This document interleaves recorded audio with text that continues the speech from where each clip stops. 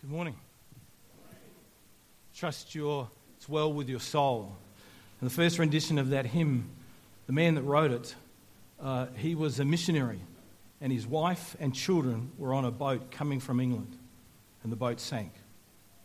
And he wrote that song, "It is well with my soul," because of the hope of Christ in his life. Amazing thing, really. Let's just pray. Lord, we thank you for your presence here this morning. We thank you for your grace that rests upon our hearts and our lives, that you come by your Spirit and you minister to us. And I pray that this morning, Lord, that God, you would be in the house, and by your Spirit, you would sow seeds into our lives that would impact us right now and for the rest of our life. Because your truth, Lord, is eternal. It's a living word, and it ministers to us every single day of our lives. And we thank you for that now, in Jesus' name. And everyone said? Amen. I just want to begin this morning by saying that this is, I've already checked with you, so this is our last day with you, but what I wanted to be able to do right now is just acknowledge and thank Neil and you as a church for the opportunity to be able to share God's word with you. It really has been a privilege. And it's not something that I've taken lightly, and I trust that God has ministered to you out of that. But I want to thank you and acknowledge that. Thank you. You know, God always has his way in all the things that happen in our lives. Mitch started this morning by saying, out of Joshua chapter 1, be strong and courageous. Be strong and very courageous. Be strong and courageous. You want to guess where I'm going to start this morning? Joshua chapter 3. And even one of the songs, I said this to Mitch, even when I look at the song list, even one of the songs that he picked this morning is a song that I've got right at the end. And so I just trust. I just want to ask you, hear the Spirit of Christ this morning. Hear the Spirit of the Lord. This morning I want to talk to you about, and I have a PowerPoint. I'm sorry, I don't have the notes on. We were too busy packing and doing a yard sale yesterday. Be the people of God together. In the book of Joshua, Jesus uses the church to extend his kingdom here on earth and to do his will and purpose, and he does that in the hearts and lives of men and women and children. Today, I want to begin by asking you a question. What does it mean to you to be the people of God in this time and in this place? And what I want to do is I want to have a look at Joshua and the people of Israel going into the promised land. Because you are at that place. I believe you are at that place. And so I trust that as we look at this, that God will speak to your heart about that. So I want to begin by saying, firstly, they had to enter into the promised land. Now, of course, for those of you that know the story, you probably know it well. For those of you who don't, the nation of Israel had come, God had told them that he would put them into a land filled with milk and honey, a land of blessing, a land where a bunch of grapes were so big, two blokes had to carry it between a pole.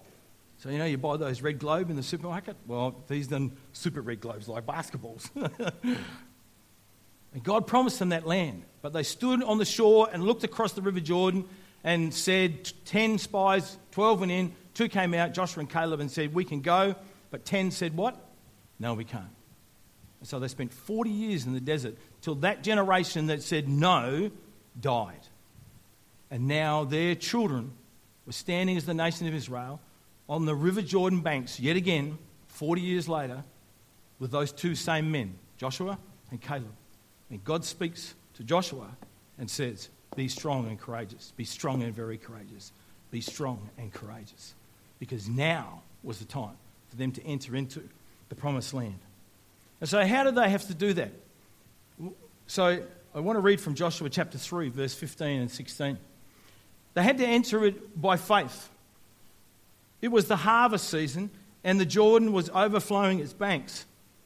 But as soon as the feet of the priests who were carrying the ark touched the water at the river's edge, the water above that point began backing up a great distance away. And the water below that point flowed to the Dead Sea until the riverbed was dry. And then all the people crossed over near the town of Jericho. I want you to try to just imagine this scene, all right? So here there are, there's lots of ways people can count the numbers. But let's just say there's 1 million people, plus all their animals, standing on one side of the river, and they've got to get to the other. Now, if you were planning that, if you were doing the logistics of that, what time of the year would you choose? And we'll just talk about it in our context. Would you choose wet season or would you choose dry season? Dry season. Why would you choose dry season? Because the water level's really low. And it's really easy, isn't it? And you can just get in and everybody can go. You just carry the kids and, beat a few crocs off. They're only freshies, don't worry about it, that's when you do it, wouldn't you? What does God choose to do? Wet season. Not only is it a raging torrent, but guess what? It's overflowing its banks. It's in flood. Like the floodplain's got water on it. And God brings the people of Israel and says, you're going to go across. By faith. By faith. They had to take a step of faith into what it was that God had told them was theirs, and that they were meant to go forward in this. They had to step into the water. And it was in the stepping into the water that they saw the miracle of God. Now, I just want to remind you that Isaac and David both said the same thing. And Isaac stood here and he said, this is trusting God, isn't it? Remember he did this? I'm standing on the spot, I'm trusting God. Then what did he say? Come on, talk to me. What did he say? What's the next bit? The step of faith. Trusting in God. I can do this. I can't do this all day, I'm sorry. I'm not that fit. But trusting in God is easy in this context, isn't it? Standing here, it's just, it's cool, it's air conditioned, everything's cozy, it's really good. But taking the step of faith is the bit where that's where the rubber hits the road, isn't it? That's the reality of our Christian life. That's the point where we find out about who God is in our heart and in our life. Who God is for us as a people together as we step out together into what it is that God wants to do. So here they are, 1 million people standing on the other side of the river. It's flooded, it's overflowing, and God says, guess what, guys? You're going across to the other side. Yoo-hoo! Is God excited? Yes, he is. Why? Because there's the step of faith. And here, what does it say? As soon as the feet of the priests who were carrying the ark touched the water, they didn't have to step into it and go, until there's just, I'm here, Lord. There's just a finger sticking out of the water and God goes, I got you. As soon as their feet touched the water, that was the step of faith. That was enough. That's enough. Just take the step. That's enough. And God will meet them in that. And I love this little bit. And it says at the river's edge. Now, sorry, in my terms, I think floodplain, there's water already. My feet are already wet. But I've actually got to get to the riverbank. So I've gone slush. And now I'm going to go into the, which part of the water? Because walking across the floodplain, well, I was just going to say walking across the floodplain is easy, but there's always the mud. Yeah, that's right. I forgot about that. But anyway, just think it's firmly underneath. You've just got shallow water. But when you get to the riverbank, what happens? It gets deep. Does God want us to step out into the deep? You betcha. He does. Why? Because it's there that he is God. Because it's easy to walk across the shallow water, isn't it? But it's not until we get right to the edge and we're about to go into the deep water, that's when we've got to say, God, I'm trusting you.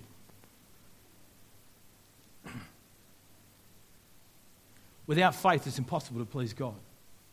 Without faith, it's impossible to please God. That's what God asks of us.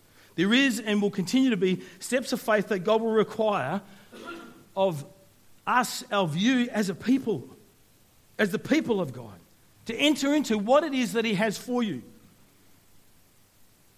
And it's something that you have to do together, individually, but also together. It's a whole body response. See, God didn't say, I'm going to... See, it'd be really easy. Well, if I was in charge, I think it'd be really easy. See, I'm used to eradicating things, so I'm really good at this. So I would leave all the women and the children and the animals on that side of the river, and I would say to all the blokes, the warriors, righto, fellas, let's go. We're going over to take the promised land. And you leave all the women and you leave all that behind you, and you get on with the work. I'm a task-orientated person. Get on with the work, all right? We're going to go in and we're going to rid the land of all these people, all these kingdoms. But what does God say? You're all coming. Because you're all in it together. Every single one of you is in this together. Women, children, and the fellas. It's the whole. It's not just one bit. It's the whole. And I really want to encourage you to think of yourself as a people of God as a whole. Don't just think about, it's not just about the men, it's not just about the women, and it does include the children, but it's the whole. And I'll get to how important children are in just a moment. It's the whole. God took the whole nation and he took them into the promised land and they crossed over. And it was there, at that point, that they saw the miracle of God and the riverbed was dry. And it says, if you want to read the rest of the story, it says that the water backed up at a place called Adam at a town. I wonder how all those people in the town felt about all this water backing up. I don't know where it went. I don't know what God did with it. But there's a wall of water. Hang on a minute, something going on here. I'm not sure what. And at the other end, it's bone dry. It says right to the Red Sea.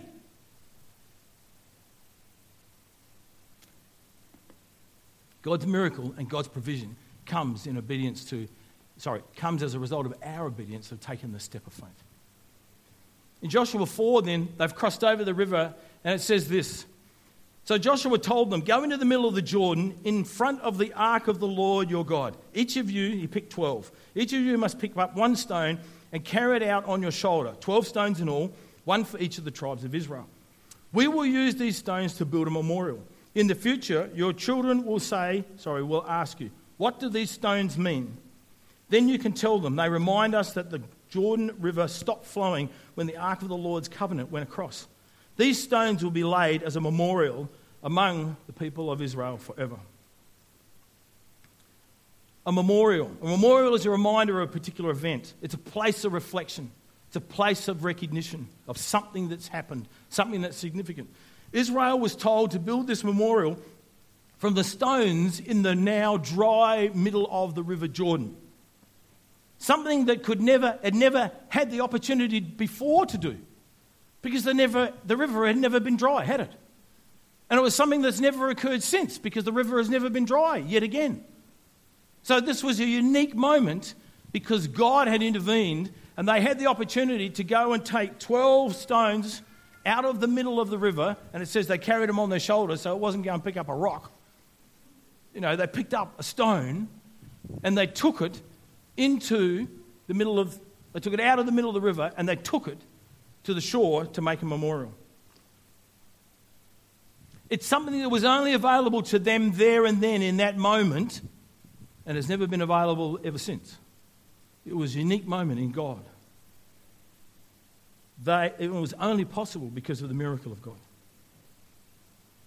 And what they did was they set a memorial up for God. They assembled those 12 stones and it was a place of remembrance. It was a place as a memorial to God.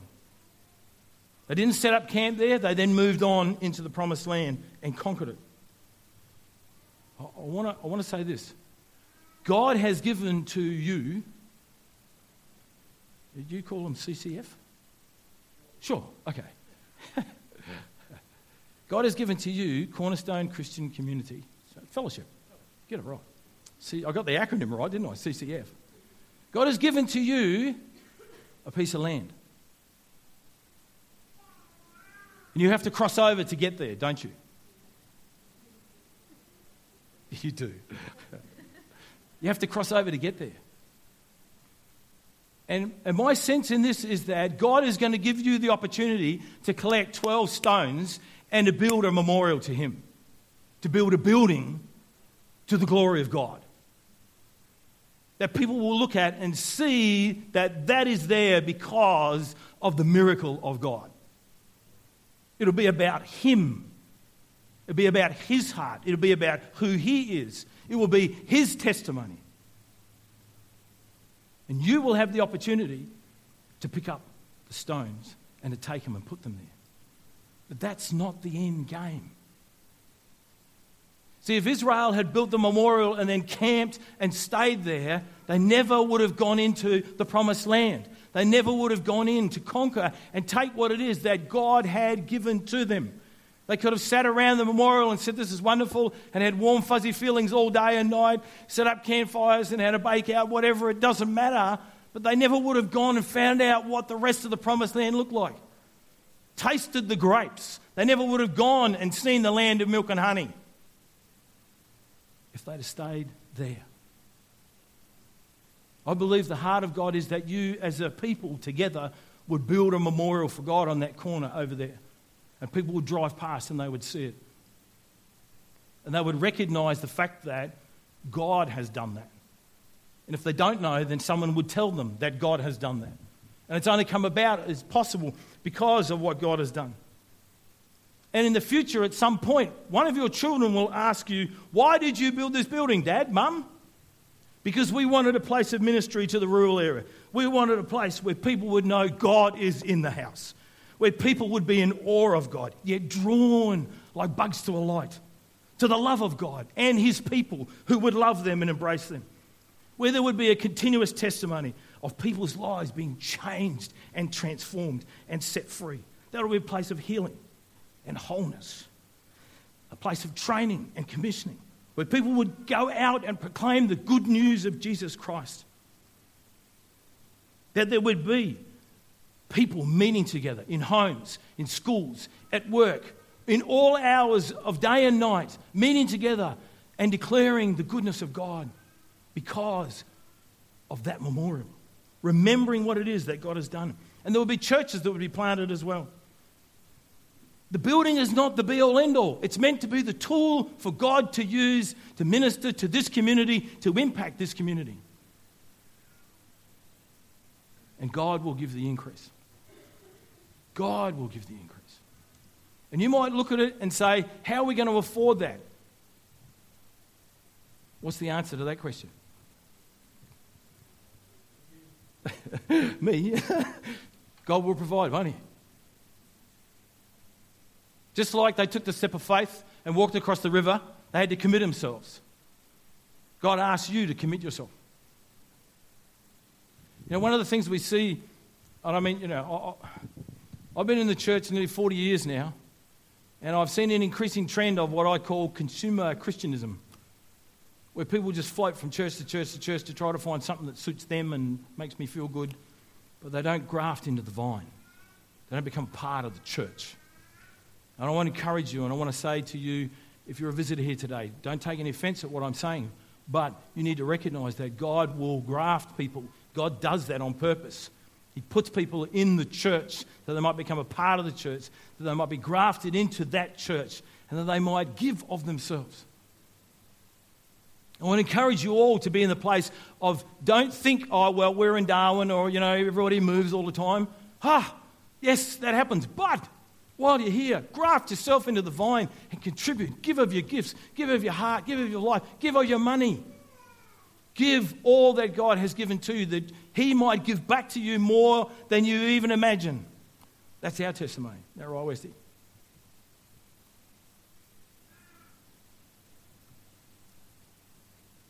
In Psalm 145, it says this, let each generation tell its children of your mighty acts.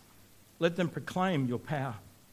And as the people of God, you have already and will have a testimony of God and how he enabled you and how he has opened the door that no man can shut for you to enter into a new building, and how all of that has happened and will happen and comes together. How God provided, how God worked all things together for good.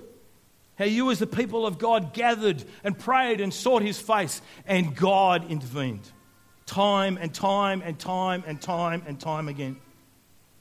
That your children and your children's children will hear for the glory of God, of the provision of God, of the blessing of God, of what it is that God wants to do, of what he is like, of what his heart is, how he is faithful, how he provides. That you will tell his story night and day from a heart and a life that has personally experienced God, and that next generation and the one that's a bit further out will long for and fall in love with this God that is your testimony about. And they will be filled with the desire to know him and experience the same things, but more of God. Secondly, they needed to conquer the promised land. In Joshua 23, right at the end now, it's the end of Joshua's life. And he says this, "For the Lord has driven out great and powerful nations for you, and no one has yet been unable to defeat you. Each one of you will put to flight 1,000 of the enemy. For the Lord your God fights for you, just as he promised." God not only told them that he had given them the promised land, a land flowing with milk and honey, but he also took the promised land for them. It was God who did it, and they only needed to do what it was that God had told them to do, because the battle was the Lord's and he had already won it. They took 7 years to conquer the promised land. 7 years. And in that time, they completely destroyed 48 kings and their kingdoms and their people. There is no place for compromise with sin and the worship of idols and demons. No place. And God declared that at the beginning. Because God fought for them, and he was there and already had gone before them, they could put 1,000 of the enemy to flight. I like the sound of that, don't you? I reckon that's pretty cool. Turn up and 1,000 of the enemy go, run away. Yo, Westy's here, look out. I want to say this to you as the people of God. As the people of God advancing the kingdom of God in this rural area, you will obviously encounter the kingdom of darkness, won't you? You will obviously find resistance. Read the book of Acts. It's filled with it. People that stood opposed to the gospel, that actively used all sorts of things to stop the move of God. Did they succeed? No. Did God have his way? Yes, he did. Will God always have his way? Yes, he will. I want to say this to you and let it be an encouragement to you. Jesus said this in Matthew 16, "I will build my church." Is that right? Oh, that was exciting. Let's try it again. "I will build my church." Can you say amen? Amen. That's right. "And the kingdom of darkness, the powers of hell, will not conquer it." Luke 10, Jesus again. Yes, he told them, "I saw Satan fall from heaven like lightning. Look, I have given you authority over all the power of the enemy, and you can walk among snakes and scorpions and crush them. Nothing will injure you." Now, I've got a snake pit out the side here, so if anybody wants to take a step of faith. What's this saying? Has the enemy been defeated? Has the enemy been defeated? Yes. Where? At the cross. When did that happen? Nearly 2,000 odd years ago, didn't it? And now what are we called to do? We are called to go forward in that victory. From that point, knowing all authority and power, knowing that he has fallen, and to deal with the enemy in the name of Jesus Christ. Jesus rules and reigns, and the enemy has already been defeated and has fallen. In Ephesians 6 it says this, a final word: "Be strong in the Lord and in his mighty power. Put on all of God's armour so that you will be able to stand firm against all the strategies of the devil. For we are not fighting against flesh and blood enemies, but against evil rulers and authorities of the unseen world, against mighty powers in this dark world, and against evil spirits in the heavenly places." You, as the people of God, as the church of Jesus Christ, now need to stand and be strong in the Lord and in his mighty power, and go with that same sense of authority that 1,000 would flee before you, that they would tremble because of the name of Jesus Christ, and take the possession and conquer the land that the enemy possesses, which out there in the rural area is the lives of men and women and children. God doesn't ask us to go out there and slaughter the people. He wants us to go out there and slaughter the devil. And to take those that he has captive, to take them captive for the kingdom of God, for Jesus Christ.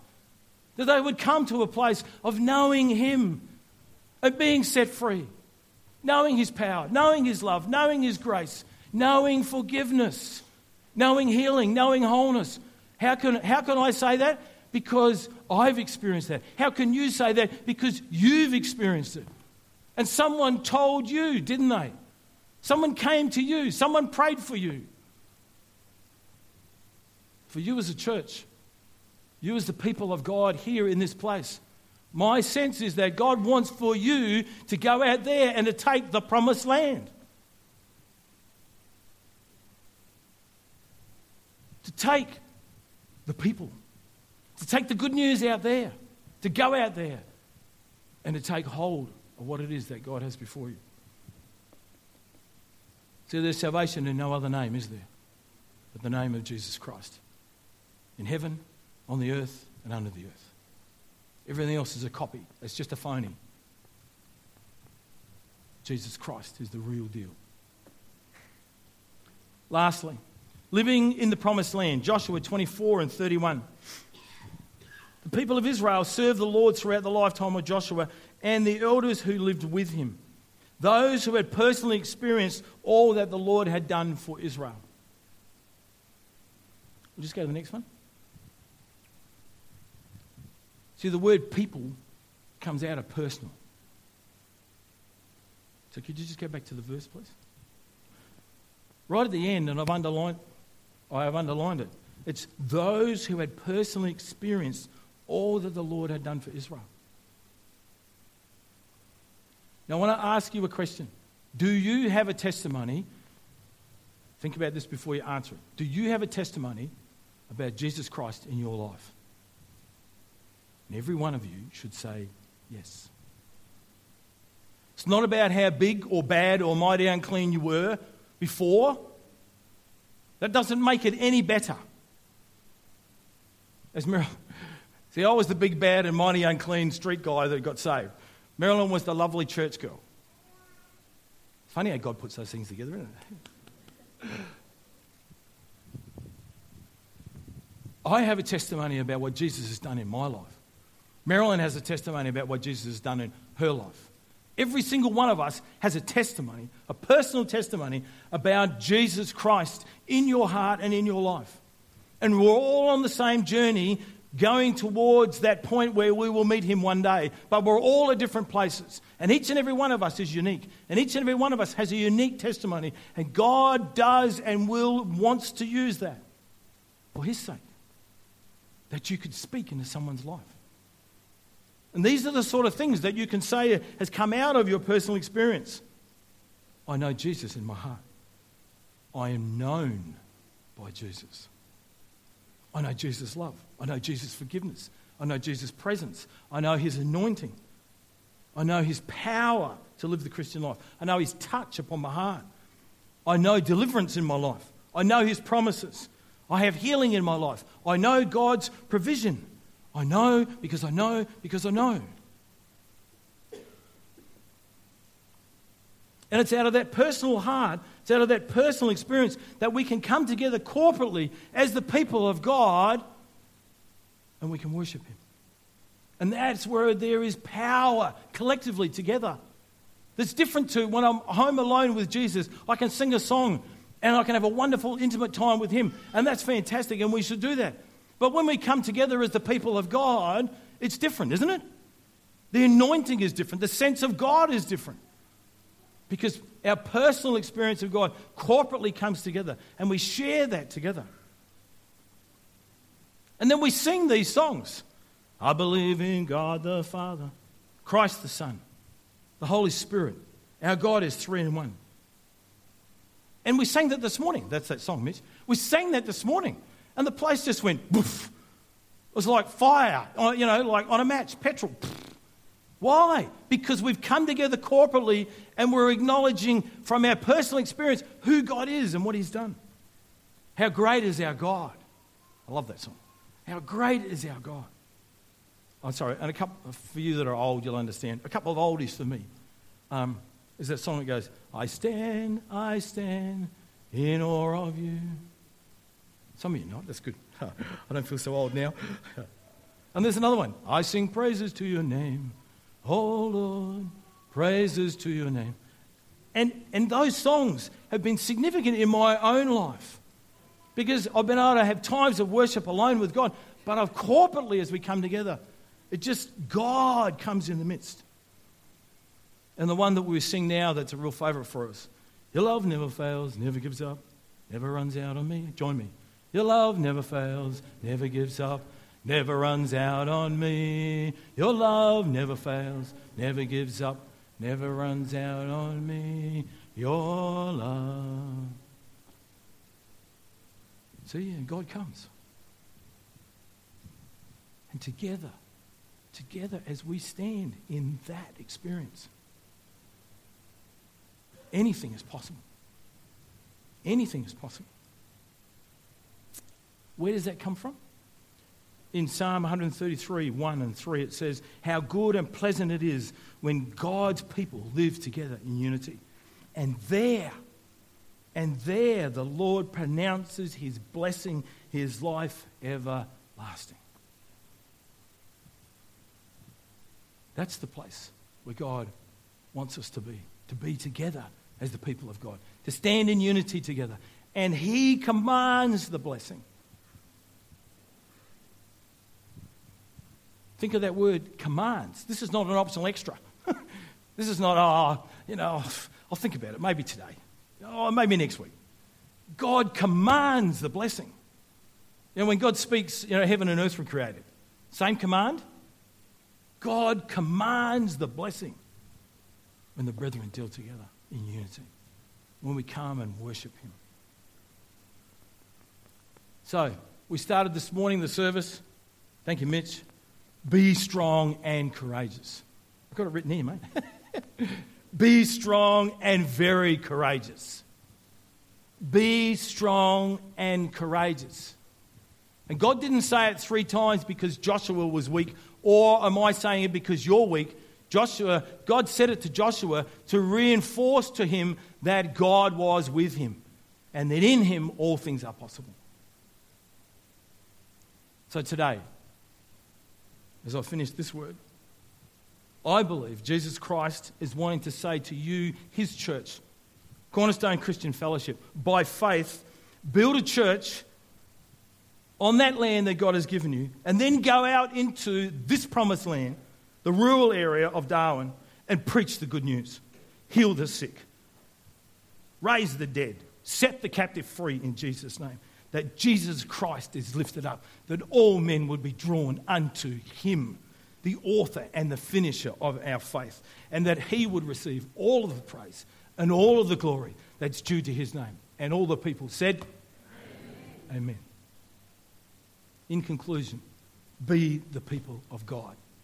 Enter the promised land through faith and go and tell God's story. Conquer the promised land through the name of Jesus Christ, because the victory is guaranteed yours.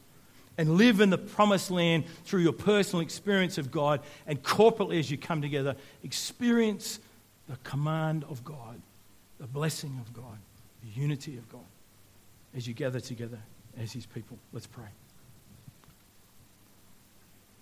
Jesus, I thank you for your word this morning, and I pray that people would receive that from you. Jesus, you call each church and you put it in place for a reason. And each one has a unique call. We all have the same commission to go and preach the gospel. But every one of us, Lord, every church has a call to a particular place. And so as this church looks at the rural area and see it as the promised land, that, Lord, it's filled with people that need to know you. And that, Lord, you've called them and you've equipped them to be the people of God, to go and take that message, that good news to this community. That your blessing flows in there. Your provision is already there. It's just waiting for us, waiting for them, Lord, to reach out and take hold of it by faith in your wonderful and holy name. Thank you for your goodness, Lord, that's expressed in our hearts and our lives. In Jesus' name, amen.